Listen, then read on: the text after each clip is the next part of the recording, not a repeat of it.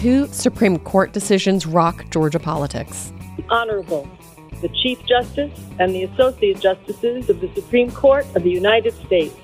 Oh, yay, oh, yay, oh, yay.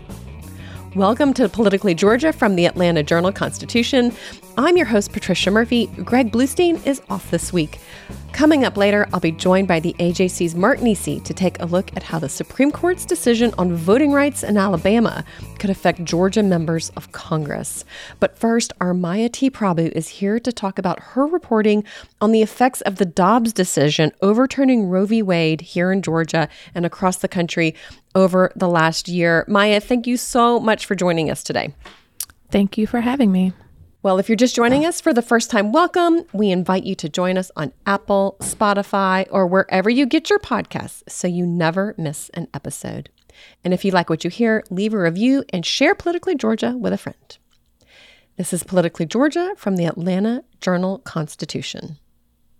In Atlanta, one voice has stood out for over 4 decades. An AJC original, The Monica Pearson Show. Let's talk about how you got to ESPN. Revealing interviews. You are known as America's doctor, but I want to know who you were before that. When you have a different name, you have different color skin, it can be tough. With Atlanta's most famous faces as you've never seen them before. I'm telling my story. This is the American dream. The Monica Pearson Show, streaming now on AJC.com. Hip-hop is a product of black people. It's a product of black song and celebration. The Atlanta Journal-Constitution presents hip-hop's most pulled elements are pulled from the South. A Southern hip-hop story. We always go back to that moment of the Source Awards. Everybody wants your rhythm, but they don't want your blues. The biggest names in hip-hop. Atlanta is still the mecca for hip-hop. 50 years. No one can deny one film. The power of the South now. The South got something to say. Streaming now at ajc.com/hiphop. And we're back with Politically Georgia from the Atlanta Journal-Constitution. Maya Prabhu, tell us about your reporting on the Dobbs decision. We have the year anniversary coming up on Saturday at the end of this week, and you've done a ton of reporting and interviews with women and doctors who are involved in all kinds of ways and affected by this decision. Tell us a little bit about what you've learned so far. I would say the biggest thing is that abortions in Georgia have dropped by about half. The number of abortions that have taken place. I did an analysis looking at the months of 2022 leading up to the Dobbs decision, which was in June, but then our law took effect in July, and compared that to the number of abortions that happened after that, and they dropped by half, about 45%. And the other thing to notice is that more people are getting abortions earlier than they were before, only by about a week. So as we all know, the law kicks in around the detection of fetal cardiac activity, which is typically around 6 weeks of pregnancy. The average point in a pregnancy when folks were getting abortions prior to the law taking effect was about 7 weeks, and now it's about 6 weeks. Another thing that, there are exceptions in the law that allow you to get abortions past that detection of fetal cardiac activity, rape, incest, life of the mother, viability of the fetus. And we've had about 200 of those instances in Georgia where fetal cardiac activity had been detected, and abortions were still able to be given under those exceptions because doctors have to notate that, and on the form they have to say what was the exception, why was the reason that you performed this abortion after fetal cardiac activity was detected. And it's not a ton. We went from an average of about 4,000 abortions per month before the law took effect to about 200 abortions per month. And something that I found interesting in those figures was that fetal cardiac activity in at least 2 instances had been detected by 4 weeks of pregnancy. And so 4 weeks is this is something I find really interesting because 4 weeks, the way doctors track pregnancy is from your last menstrual period, right? So that's typically 2 weeks before conception. So if you're thinking about there was fetal cardiac activity at 4 weeks and the abortion was granted. That's 2 weeks from conception. So, we've always said it can be as early as 6 weeks, but, it's even earlier than that in some instances. And so there were instances of people getting abortions at around 4 weeks of pregnancy when fetal cardiac activity had been detected. And then as late as 25 weeks into pregnancy, we've seen doctors grant abortions past that fetal cardiac activity up to 25 weeks. Let's talk about the groups of people that this is affecting, because you've reported on different groups as well. One group are the women themselves who are seeking abortions or in some cases not able to get abortions. And you've talked to a number of those women. What have you found out from them? What kind of stories are you hearing? I spent some time at one of the Atlanta area abortion clinics a few weeks ago, just kind of sit out there on a day when they do, because they don't do abortions every day at this clinic. So on one of their busier abortion days, a Saturday, there were 23 people who came and checked in to have an abortion. Of those 23 people, one person changed their mind and left and did not get an abortion. And one person, they detected fetal cardiac activity and they said that she was 6 weeks and 1 day. And so, that woman, she's like, she's married. Her husband was with her. She has 3 children. And she's like, I can't do 4 kids. It's just too much. We just can't take that on. This is not something that we can take on as a family. And so at this clinic, what they do is they tell people like, look, these are the neighboring states. These are the places where you can get an abortion past this point. And these are the funds that you can access if you need help with any, like financially, to get there, to pay for the abortion. And so we have instances like that. And then, an article that I wrote that ran on Sunday, this past Sunday, I spoke with a woman who went to an abortion clinic. She had scheduled an abortion. She went in, she found out that she was 7 weeks and, fetal cardiac activity was detected. She left there. She made the decision that she was going to get an abortion in Illinois. She had booked the appointment. And this was all before her family, like her parents, knew what was going on. She's a young woman, about 21. And so then once her parents learned, her sister, they all talked to her. And, she changed her mind and made the decision that she was going to give birth and raise the baby. So now that little boy is about 2 months old. He's adorable. I went and met with that family. She's now married. She married the father of her son. But another thing I thought was interesting about her story was, she said, my whole life up until then, I had always been, pro-life. I think abortion is wrong. I think abortion is murder. But when I was in this situation, dating someone for only a few months, getting pregnant, she was like, I knew immediately that I wanted to get an abortion. And then so she kind of had this like push and pull back and forth internal struggle that she went through. But, she's a great mom. I can see it just from the, couple of hours I spent with her and her family. And she is happy, So there are various different ways that things can shake out when they go to an abortion clinic to get an abortion and they're told you're too far along, you can't get one.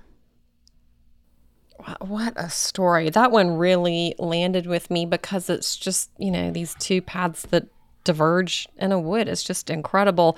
But all of this is happening on a very accelerated timeline for women. A lot of these decisions are similar to what they would have faced maybe at 3 months or under the previous law at 20 weeks, 22 weeks. Do they feel pressure to make these decisions quickly in a way that they felt like they wouldn't have before? Does that element come into their decision-making process right now? Yeah, a lot of the people who I spoke to were aware of the law, because a lot of people, they don't necessarily think about what the laws are until it affects them directly, right? So if you're not someone who's ever had an abortion before, if you're not someone who's involved in that debate on one side or the other, or if you're not a journalist, right, you most likely don't know what the laws are around abortion. So what I found is, the people who I spoke to who ended up finding out that they were too far along, they all knew what the law was. And so they were making decisions very quickly. You know, like I said, that young woman, that 21-year-old woman, she said, I knew immediately that I wanted to get an abortion. Okay. So abortion clinics are still operating here in Georgia. And there are these sort of more clear-cut cases in which it is, you know, what you would think of as an elective abortion before 6 weeks. After 6 weeks, it gets really different. They may have to travel or change their mind. What about for doctors, more traditional OBGYNs who are dealing with some of these pregnancies that are dangerous pregnancies or high-risk pregnancies, or when they do find those fatal fetal abnormalities, do the doctors have concerns for their own licenses in these situations? Are they confused? What is it like to be an OBGYN in Georgia right now? Right. So the doctors who I've spoken with say that there's a lot of uncertainty and ambiguity in the law. There's language like when it comes to the life of the mother, it's severe bodily harm, I think is the exact language. I don't have it in front of me, but the exact language in the bill. And, you know, they're like, this is not a medical term. I don't know what that means. I don't know, like, at what point. And so what we hear, you know, we've heard nationally, and we even had instances that we are aware of here in Georgia. What we hear is that people are in a miscarriage, right? They're miscarrying, but there is still fetal cardiac activity. But it is clear that the baby will not survive.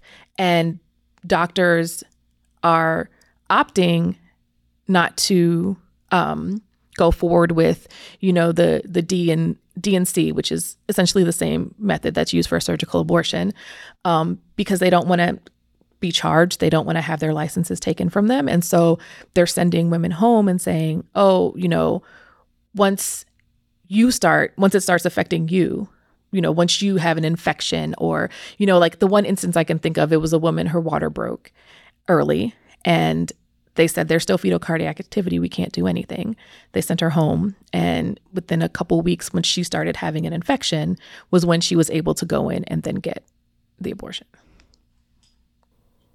Yeah, that's the exact kind of story that doctors warned us about, and that Democrats talked about quite a bit on the floor of the State House and Senate when they said, you know, if you take this decision away from doctors, women will be sent home when they know that that their lives could be in danger with infection and not come back until there is an actual infection. So it sounds like some of those things actually are things that doctors are having to deal with here in Georgia.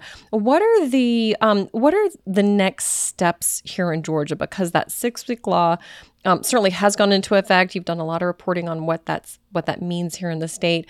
But there is a legal challenge against the existing Georgia law. So what's the status of that?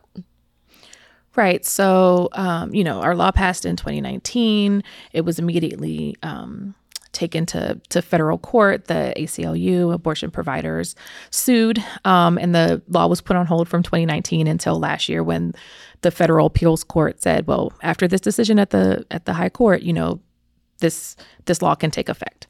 And so what happened is the ACLU and abortion providers went back and filed another lawsuit in state court saying a few things. One of them is that the state constitution has a broader application of the right to privacy. But another argument that they made was this idea of void ab initio, which is, I'm learning a ton of legal jargon as I'm reporting this topic, but it's basically Georgia law says that if you pass a law that is in conflict with, you know, federal law, that law is void from the beginning. And so they made this argument in state court in Fulton County that this law was void from the start because when they passed it, Roe v. Wade was the law of the land. And so this law has never been, it's never been legal, and lawmakers should have to go back and pass a new law if they want to pass this law now. And the Fulton County judge said, I agree with this argument. And, you know, and we had about a week of, he was like, I agree with this argument. And, you know, this law is off the books. And so we had about a week in November where abortion law went back to what it was, which was about 22 weeks. And we had a lot of, like, there's a big spike in number of abortions that happened in that week period. But then the state appealed it to the state Supreme Court. And the Georgia Supreme Court said, no, this law has to stay on the books. You know, we're going to keep enforcing it while we make our decision. They had oral arguments in March, and they have until November to make a decision. I'm sure lots of people, myself included, are expecting and hoping that it comes sooner than that. So we're going to see if the Supreme Court agrees with the Fulton County judge's assessment of the law. But even if they do, it still goes back to that same judge, because the judge only ruled on that particular aspect of the law. So he didn't go into the constitutionality of it. So that would be a decision that would have to come from him if the Supreme Court agrees with the state. If the Supreme Court agrees with Fulton County, then the law comes off the books. Maya, what's next for your reporting? So as we have the 1-year anniversary of the Dobbs decision on this Saturday, but then in a few weeks, on July 20th, we have the 1-year anniversary for when our state law took effect. And so me and a team of journalists at the paper, it's not all me. we want to tell all of the stories of how this law is affecting people in their real lives. And so, I mentioned a woman who I've connected with, but I still would like to hear from more people who have tried to get an abortion and were told that they couldn't, if they had to travel out of state, if they put the baby up for adoption, if they kept the baby. Like, I want to hear from as many people as I can. So, please reach out to me. I am easily found across social media. Email address, maya.prabhu@ajc.com. And you can also email Patricia or Greg, and I'm sure they'll forward the information to me. But if there's anyone out there who wants to tell their story, please reach out. Okay, great. Well, the Politically Georgia listeners know all about how to get in touch with us. We hear from them on the regular, so no problem with that. Now, Maya, before I let you go, I also need a news update on your foster dogs. So I had 2 foster dogs for about 2 months, in addition to my own 2 personal dogs.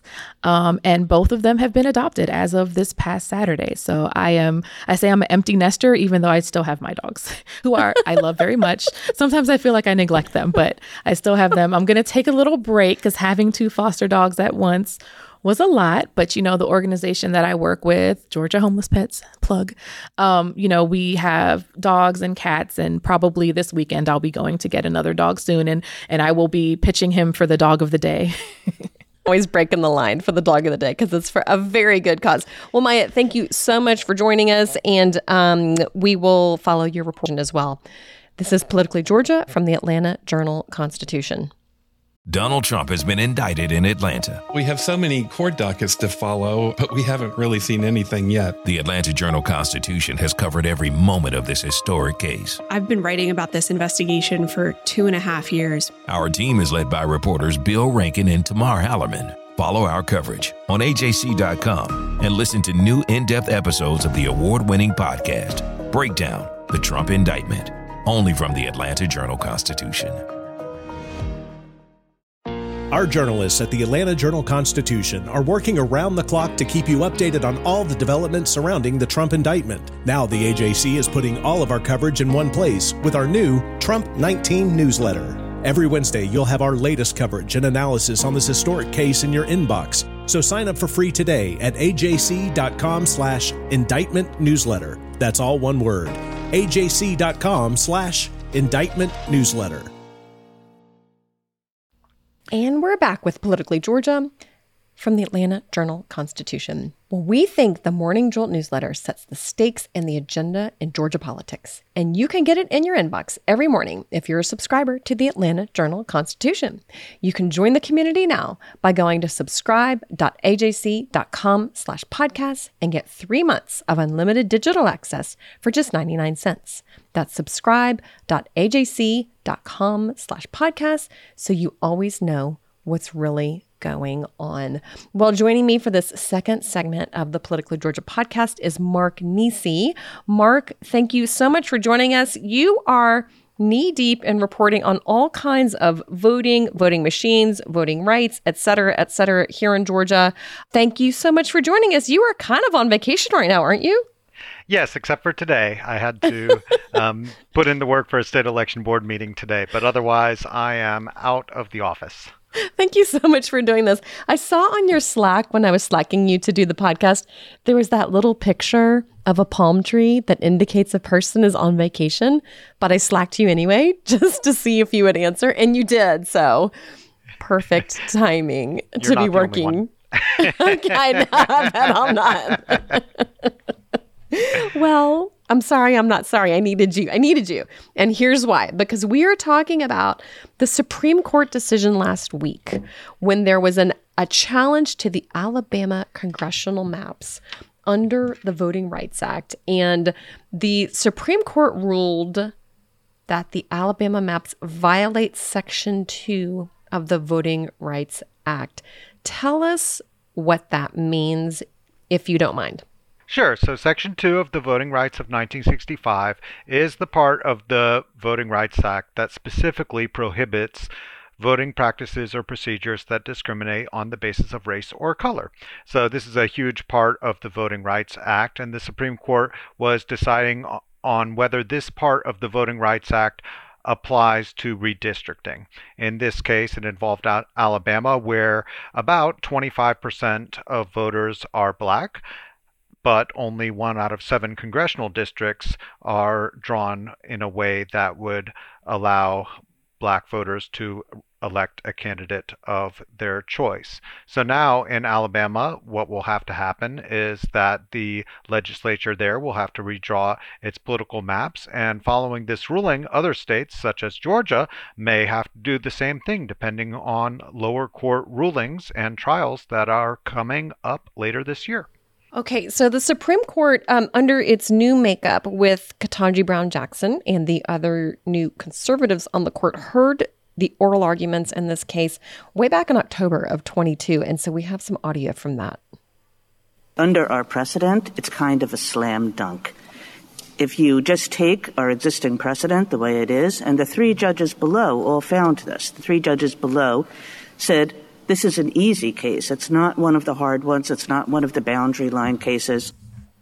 That was Justice Elena Kagan talking about the argument from the appellants who were saying that the established precedent that the court has already ruled on when it comes to Section 2 really should stand, and that this was not a complicated case. It was pretty straightforward. And here are the arguments that the appellants made, and this is a representative from the NAACP.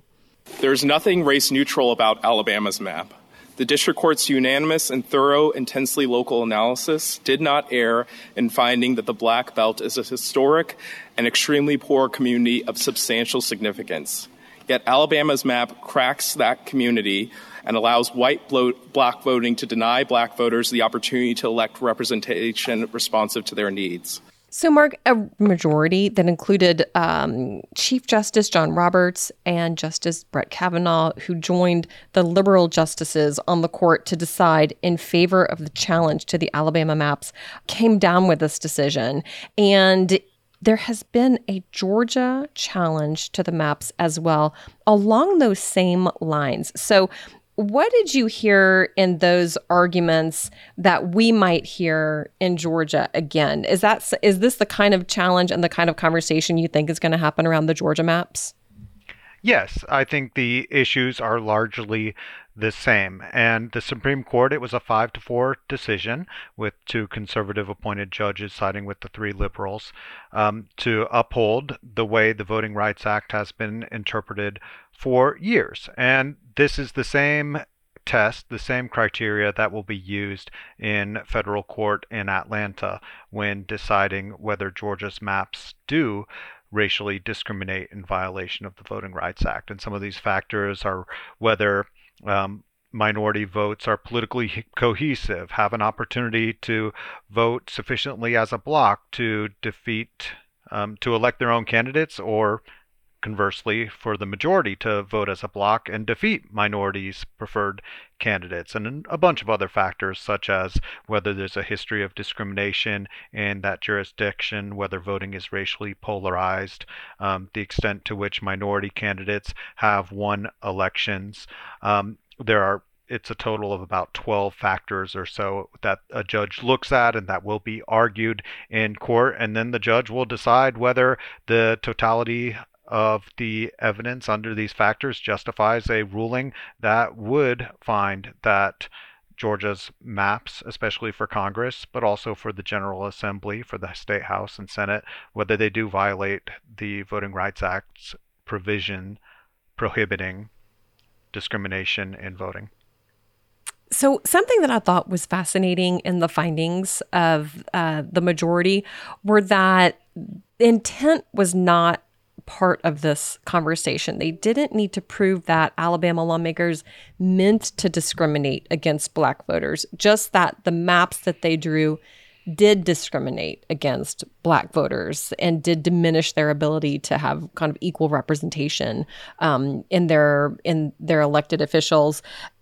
I've heard from a number of Republicans who were involved in redrawing those maps last year that their main defense was there is no attempt here to discriminate against anybody. We have redrawn the lines.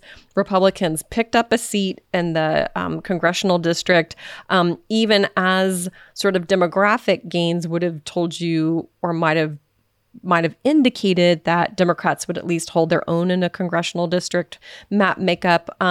Because there was no intent to discriminate, Republicans I spoke with said there's no way this is going to fall to a court challenge because nobody meant to discriminate. There was not an effort there. But it doesn't sound like that really needs to be anything that people in Georgia challenging the maps would need to prove. That's right. Intent is not one of those dozen or so factors that a judge will consider when deciding whether the maps violate the Voting Rights Act.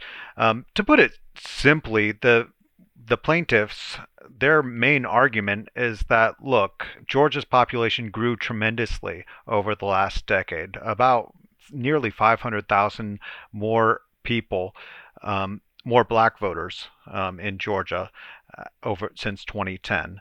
That's a 16% increase in the state's Black population, and the state's white population actually fell. It fell 1% over the last decade. And yet Black voters, all these new Black voters that moved into Georgia, they're not getting any additional representation. They're still left with the same number of majority-minority districts as they had under redistricting in 2010. And they're arguing to the judge that that is evidence of that they are being discriminated against, or as they put it in the lawsuit, that Black voting strength is being diminished. Okay, so, and you just said that it would affect both the congressional lines as well as the legislative lines for the state house and the state senate if there were a decision reached that they needed to redraw those maps. What's the timeline on something like this? When do you think we might know if those maps would get redrawn, and then what happens after that? Well, each map is different, and there are multiple pending lawsuits before the federal judge overseeing this case, Judge Jones, in Atlanta Federal District Court for the Northern District of Georgia. So, it's possible that one map would be found to violate the Voting Rights Act and another wouldn't be. And that will all be decided. This case could come to trial later this year, potentially, or it could be decided without a trial. The judge did ask for each of the parties to submit new briefings in light of the Supreme Court ruling, and so he will review that and decide on a path forward. But I think it is likely that we will have progress in this case sometime this year. The courts are very reluctant to make election-altering decisions during election years because the Supreme Court has advised them to avoid the risk of voter confusion and chaos among election officials that could result from changing election rules close to an election. And if, in fact, Judge Jones does find that these maps in Georgia did violate the Voting Rights Act, then it would be punted back to the Georgia General Assembly to give it another try. They would have to do another map drawing session, as they did in late 2021, to create new maps that potentially would meet the court's standards. Okay, well, just when you think it's going to be a quiet political year, something like this happens, and that could really, really shake things up later on this year if they did indeed need to go into special session to redraw those maps. So, Mark, as long as we have you here, first of all, thank you for that update. You just told me about. And let me just add on, what's important about this is the stakes, right? Of course. Georgia is still a Republican-run state at every level except for the U.S. Senate, where we do have 2 Democratic senators. But in Congress, Republicans control 9 out of 14 seats, and both the state House and the state Senate. So the impact of this, if the maps are withdrawn, is that Democrats will be hoping to make some gains politically, right? Make some inroads into the Republican majority and perhaps pick up a seat in Congress. And this will be happening not just in Alabama, not just in Georgia, but other states too, where some of these cases are pending, such as Louisiana is often mentioned as a prime target by Democrats who are looking to make gains based on Voting Rights Act claims. That's incredible. And then add to that the incredibly narrow House majority that Republicans enjoy right now. You could see how that could really, really shake up things on the Hill. And then here in Georgia, obviously, as it looks like there could be a requirement or a need at some point, if depending on what the courts decide, if there ever were a need to rewrite the abortion limit law, if they have an appreciably different makeup in the General Assembly of Democrats and Republicans, you could pretty quickly see how that would affect not just abortion law, but election law, all kinds of things that typically come down to just a handful of votes in just those most contentious cases. Well, that's just fascinating, and things you didn't quite expect always pop up here in Georgia. That seems to always be the case. Now, Mark, as long as we've got you here, I want to ask you about a story that you wrote for the AJC on Tuesday, because you have reported that the state election board met and they discussed taking over Fulton County elections. They weren't deciding to take over Fulton County elections, but this has been an ongoing conversation over whether or not the state would get involved in the elections in the county after the county has run into numerous sort of logistical problems over many, many years. What happened on Tuesday? The state election board had its meeting and they dismissed the long-running case that was seeking or considering a takeover of Fulton County's elections board.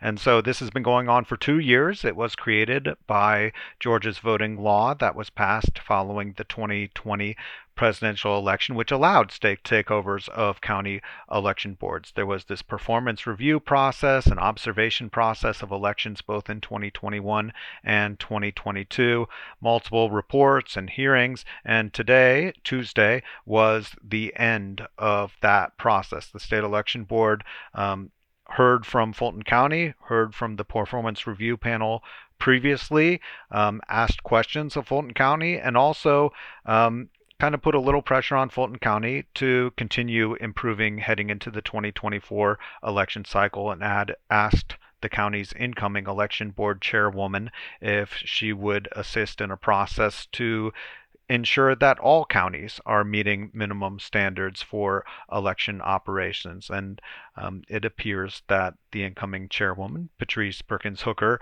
was amenable to that idea. So this is the end of that performance review and potential takeover process. The performance review did find some problems in the 2020 election, sloppy procedures, for example, not sorting ballots correctly, double counting 200 ballots initially, failing to read a memory card initially. But there were audits, there were recounts ultimately. The count was checked and rechecked, and it came out very similar in each of the counts. And ultimately, Fulton has made improvements. It has changed those processes to ensure these things don't happen again, and it also has new leadership both at the election board and a new elections director. Okay, well, Mark, we will have you on again and again for more updates on that and every other voting situation disaster, non-disaster, recount, non-recount, anything you can think of dealing with voting, Mark Nisi is your expert. And Mark, we'll have you back on really soon to give us the update on whatever we missed while we were paying attention to other things in Georgia politics. Well, coming up on Friday's episode, we'll answer your questions from the listener mailbag, which you can call now on the Politically Georgia hotline anytime. Leave a question and we'll play it back and answer your question right here on the podcast. That number is 404-526-AJCP.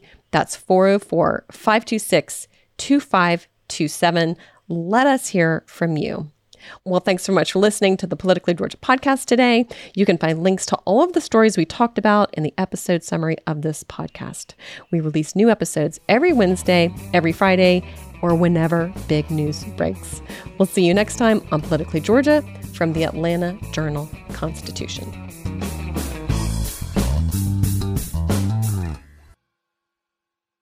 I'm Ernie Suggs, race and culture reporter for the Atlanta Journal-Constitution. And I'm Nedra Ravone, lifestyle columnist.